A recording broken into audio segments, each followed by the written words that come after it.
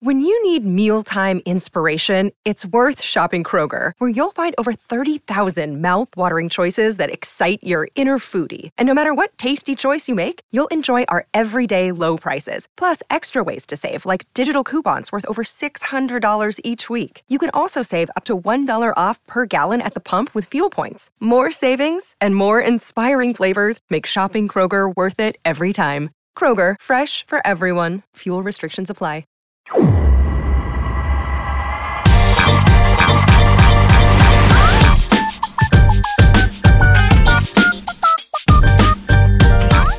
hey, welcome into a special holiday week edition of the Show Before the Show podcast, the official podcast of minor league baseball. As my name is Tyler Ron, and I am joined for the first time, just the two of us. That might not be true, but for an entire episode by your best pal and mine, Josh Jackson. What's going on, dude?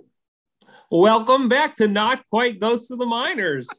How's it going? But a Ghosts of the Minors centric episode, which I'm very excited about as we welcome you all into this latest special edition of the Show Before the Show. You and I. Very happy New Year to be out there in Radio Land. Whenever you're tuned in to this edition of Ghosts of the Minors / the Show Before the Show. We're recording this on New Year's Eve. Tomorrow it will be the year 2022, which you would have asked me when I was a kid. Like, what do you think life will be like in 2022? Probably wouldn't have forecasted this.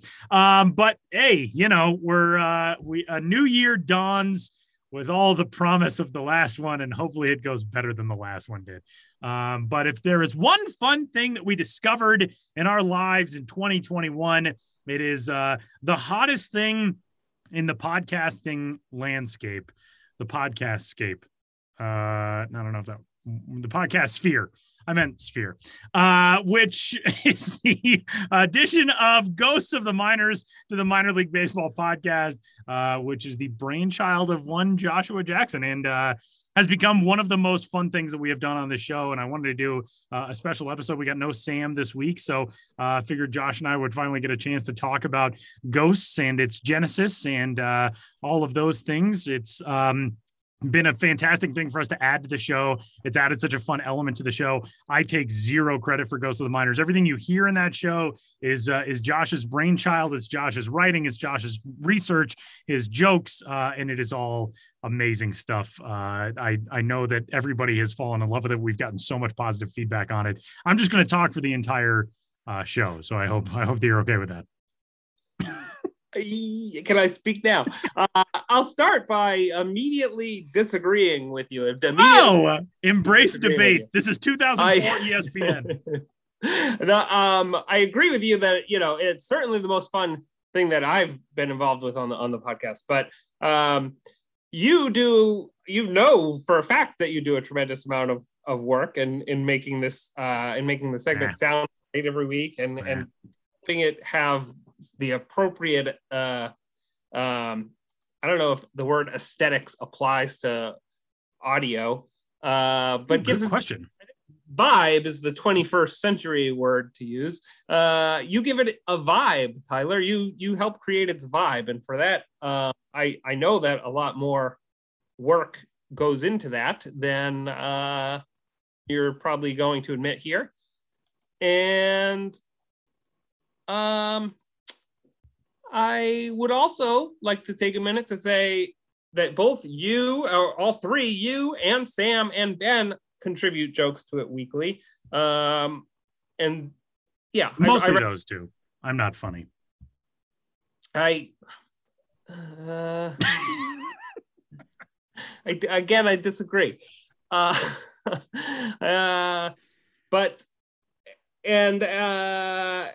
Ben, especially, the reason, you know, we mentioned at the end of every episode, my producer, Ben Hill, he's always getting into some sort of trouble, or I'm always saving him from some sort of trouble, or helping him get into some sort of trouble. And he truly is a producer in that he, from the get-go, has been an advocate for the show. And in this iteration, I mean, I think we can even say that it was his idea. There was a thing I actually found right before we started talking. I just found this document from a few years ago that I put together for Ben and I were talking about doing some different things. And I'd wanted to have like a quiz where we tried to stump Ben's biz. And it had a lot of elements from Ghost of the Miners. I think that's sort of where the kernel was for me in getting together like a quiz show that would be just for Ben's biz. And then at the beginning of this run, Ben was the one who brought this up and said, hey, there's a segment to be had here with that's right up Josh's alley. So I can't even say for sure that it's my brainchild. What I'd like to do now, Tyler, if you'll allow it, I'll indulge, is tell you about originally with this quiz with Ben was not only going to be about teams, but he was also going to have to pick out made up players versus actual players who played in the minors. And that would be very tricky because there have been hundreds of thousands of dudes who have played in the minors. Would you like to play around right now? I absolutely would. Which of the following minor league baseball players actually did exist and play minor league baseball at one point in history? A, Brother Martin. B, Young Boozer. C, Jonas Koplak.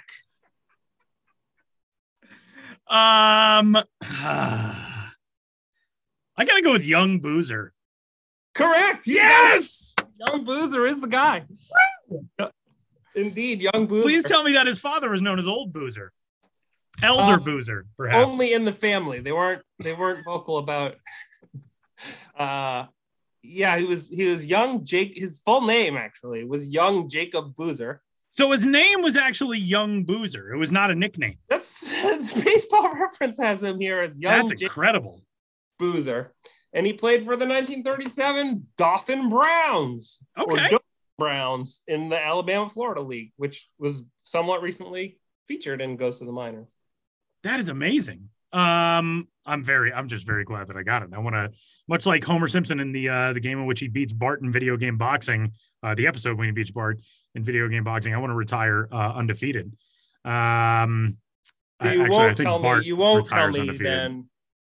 You won't tell me then whether Dana Furtzweiler or Ruben Smiley or Ben Hill is the real minor baseball player.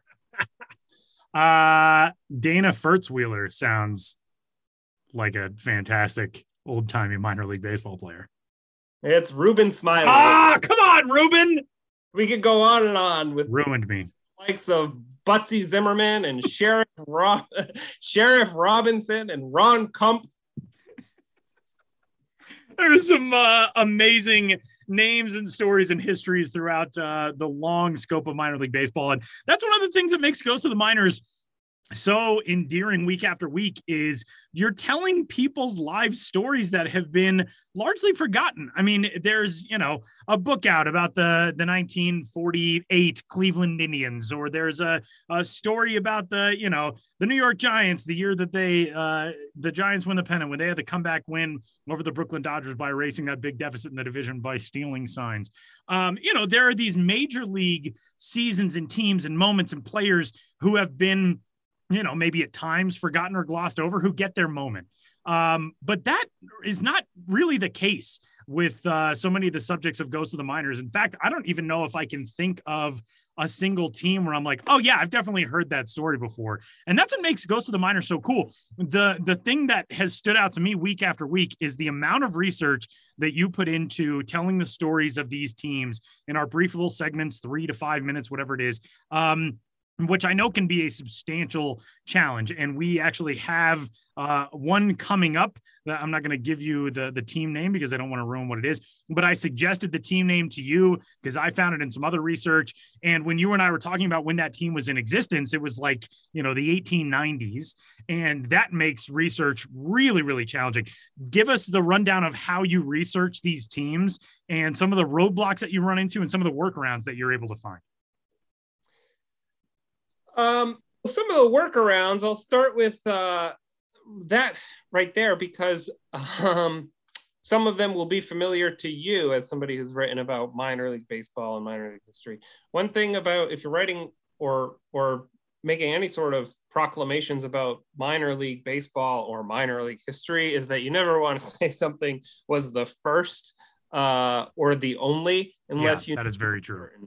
Unless you know for certain, which you probably don't, because we do, you know, this is both the challenge and sort of a blessing, is that we have a tremendous amount of history to draw from here. Yes.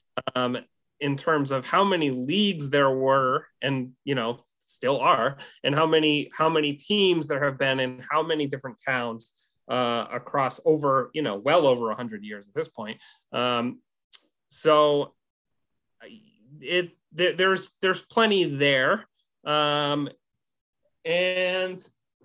yes, what's the question again? I think both, the challenges and the joys of research are sort of the same. It's hard to find things, and it's really fun to look for things, for me anyway. And hopefully, it is. I do try to get as much of a,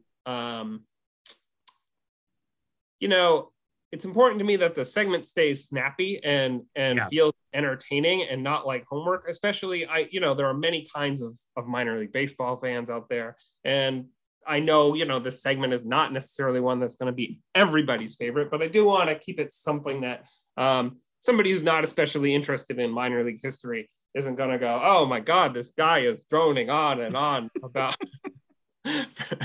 about this team from 1936, and I couldn't give a care if I tried. And so I do try to keep it short, but I also do want to get in as much info about the team as I can while we're having fun about them. And sometimes there are teams where I find a lot of information, and sometimes there are teams where whatever you hear me say in the segment is basically the only thing I was able to find about this team. And I've really, pulled my hair out to try to get anything that I could to get into the segment. The amount of, old timey newspapers that Josh researches and dives into and pours over and sifts through, not in a physical sense, but thanks to the internet, is pretty incredible. The one thing that I've wanted to know throughout so many of these is week to week, how do you come up with what is next? Like in what structure have you found all of these wacky team names? And do you have a list? Do you have like all right, well, for the next, 4 months, I'm covered because I've got, 24 insane names of teams. How does that process go?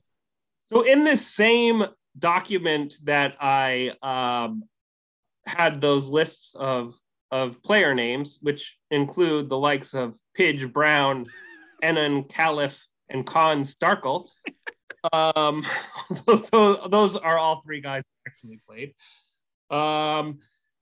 In that list, I also do have a list of team names. I haven't used very many of those. I'm not sure how I came to them, but I will tell you this. Coming up with the team for next time is usually the thing that I save till last, and I forget that I still have it ahead of me. And it takes a colossal amount of time. I don't have a super efficient way of doing it, but I do think I have a pretty good way of doing it, which is sort of just looking around. Just looking around. I try to vary the points in history that we're at. I try to get a good mix of, okay, this one's from the 1890s, this one's from the 1920s, this one's from fun fact, I try to marry the background music to the era of the team. I've noticed. I don't know if anybody's ever okay. I was going to say, I don't know if anybody's ever noticed that, but I do try to do that. I certainly appreciate that. Get like some swing big band music for teams in the 30s and 40s, some like ragtime music from teams in the teens, The 1890s, I don't even know if they had invented music yet. I don't think you got to break out the fiddle. Just some old Moonshiners tunes. But anyway, please continue. So I don't have a good answer to that question of that is a good answer though. Okay. I just try to, I say, okay, so we just did one from the 50s. And sometimes I'll say, you know what, it's been a long time since we've done two from consecutive decades or I'll use this one, but usually I start with the period. What time period do we want to go to next? And then from there, and yeah, that's all very, somewhat arbitrary. I think, it would be fun to do the early 50s next week. Let's see what's out there, and look around at what leagues we're playing and try to find a team that I know we could have some fun with the name of. And it helps too if a player with a name like Carlton Molesworth on that team, because then I probably end up not using as many player mentions as I plan on using, just because I'll find a player with a name like Carlton Molesworth and I'll think, we should use one of his teams. And then I find out, there's much cooler stuff about, for example, the Elmira team with no team name of 1900 than the fact that Carlton Molesworth played for them. And it's fun too, because some of the best content in Ghosts of the Minors episodes are the fake team names that you come up with alongside the real team names. A, do you have a favorite of the fakes that you have come up with, or multiple favorites? And B, what is the process for coming up with such convincing sounding names? Because you've done, I think the only time that I knew one of the ones to eliminate was you used Denver. You had the Denver Dungarees as one of the fake teams. And I'm well-versed enough with baseball history in my hometown that I was like, well, I know that team was never real. So I think I guessed correctly of the other two during that week's episode, but you always come up with like I could believe that would exist. I think just from having worked in minor league baseball and read about minor league baseball for a while, I did email myself a list of all the fake names a while ago. So now I'm looking for that list. Nothing off the top of my head. Well, hold on one second. You can go ahead. Let's use Springfield Wuzzle-Wazzles. Yeah, let's use the radio technology to skip over this part where I frantically look for a list. But I think I'm getting close. I've got to be getting close. I'm just leaving this part in because I know at the beginning of the episode that this would be the most heavily edited episode I've ever had to do, but I'm just going to leave it all in. I did say that. I liked the Allagash North Stars being that was good. Being a Maine native, and living here in Maine and knowing that the word or the name Allagash has gotten some prominence elsewhere in the country because of a beer, and North Stars. It's in far northern Maine. So I thought that was a sensible team. It's not a sensible team in that geographically, there's not a lot of other teams they would have been able to play. It's all logging roads up there. They would have had a hard time finding another 9 to go up against. They would have been able to produce a lot of bats, but they would not have had a lot of opponents to play against. That's correct. That's absolutely correct. I'm a fan of the Lafayette shrimp freezers. I love some of my favorite teams are those that are named after a town's industry. Oh, absolutely. There was a furniture makers, Bassett furniture maker. Bassett in North Carolina, correct?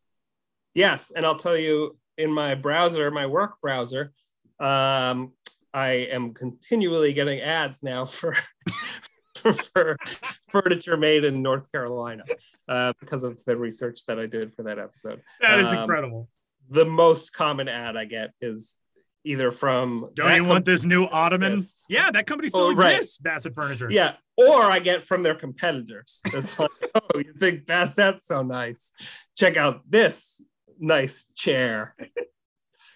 Oh man. So when you are, because so obviously you'll pick a team that's from a geographic region. We're like, the Lafayette Shrimp Freezers, obviously you're going to pick in a region that has shrimp. Have you ever done, in order to come up with like a fake team name, have you ever thought like, well, I don't know anything about Sioux Falls, South Dakota, I should Google what they would have been known for in the 1920s? I have done that. And usually, yes. So you're shining more light on my process here than this is. I'm asking those digging questions. Episode for a lot of people. I apologize to all of you. Happy New Year.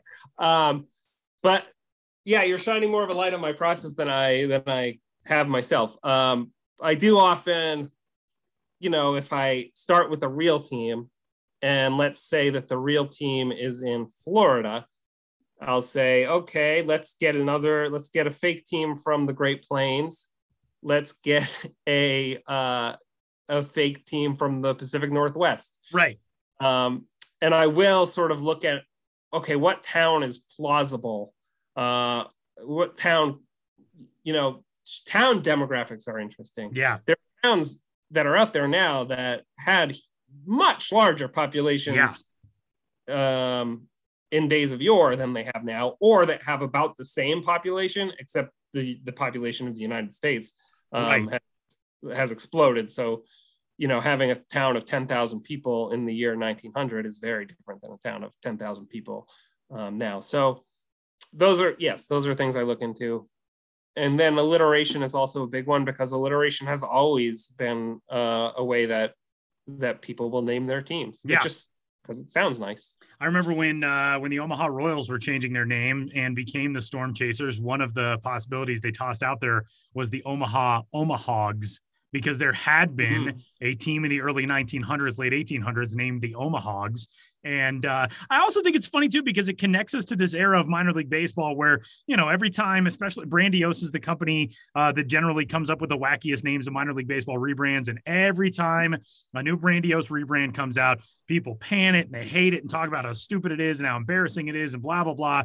And then of course they come around and those teams all end up being the top merchandise selling teams in minor league baseball and all of that. But on top of that, it really does tie into the history of minor league baseball, because wacky names have been part of minor league baseball as long as baseball has been part of minor league baseball, which is a really cool thing to tie in with Ghosts of the Minors too, because I think it sheds light on the fact that this is part of the fabric and the identity of the minor leagues throughout its entire history. That's absolutely correct. And something that I think about a lot with this segment. And, this is a little bit of a downer, but the same is to be said with cities losing their teams. Right. It's heartbreaking when a city loses its team, but it's also something. The whole premise of this segment is that very few teams, statistically speaking, last through even one person's average lifetime. Right.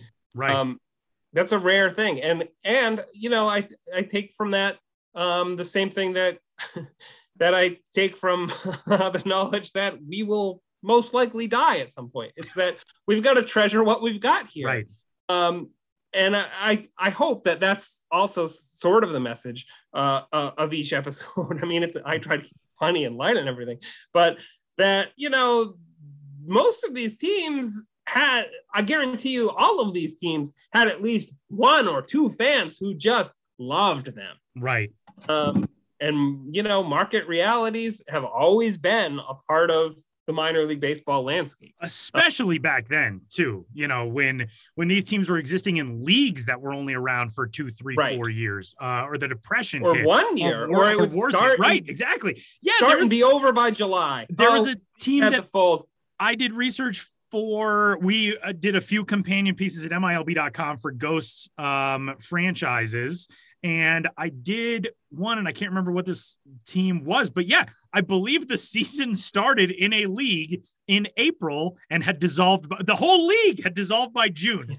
By June, they're like, we're not going to be able to make it. What? And it's one team, was making money. Nobody else was. Right. Exactly. Or nobody was. And, or like, 3 teams fold in a 5-team circuit. Right. What are you gonna do, you know?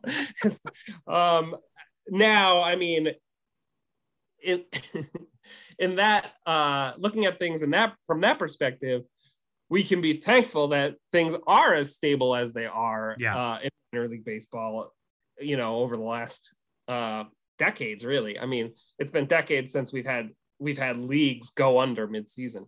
And yeah, so that message really is, if you love a team you've got, make sure you love the team you've got. Because at some point, we hope the Scythe's remorseless swing can bring comfort to you all. Maybe, I mean, really, we hope that day never comes for your team. That was just a deep cut quote from a TV show that Josh put me on like 3 years ago that I've become obsessed with, and we text each other quotes from regularly. But no, it really is true. And it is fascinating to look back on so much of the history of minor league baseball and realize, like, oh yeah, these teams could have made huge impacts in these communities, and they were only there for a very, very short time. For every Toledo Mud Hens franchise, for every Chattanooga Lookouts franchise, for every Rochester Red Wings franchise, teams that have been in the same place, have had the same name, have had, you know, the same fan base, all of that for generations. For every one of those, there are dozens of teams that didn't make it past a couple of years. And it also speaks to a much different era in sports in America, in which teams were the fabric of their towns in a lot of ways. Towns put together teams to compete against other towns because, like, that was recreation. That was the thing to do. People didn't have smartphones and TVs and you know, concerts to go to and all of that. It was, okay, well, why don't we get some local guys together and let's go play against, you know, whatever, the neighboring town. Shelbyville, exactly. The Shelbyvillians. And that's really cool about minor league baseball history too, is I love when, you know, you talk about the 3 Eyes League for Indiana, Iowa, and Illinois, or the Nebraska State League, or the Texas Louisiana League, or the Louisiana Florida League, or whatever it is.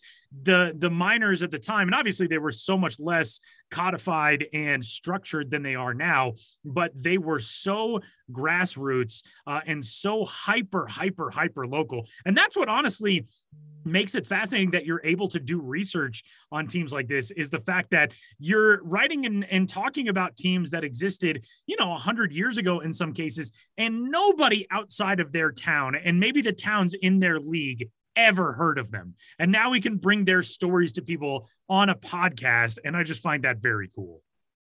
It is very cool. You know, I'm not sure about this whole internet thing.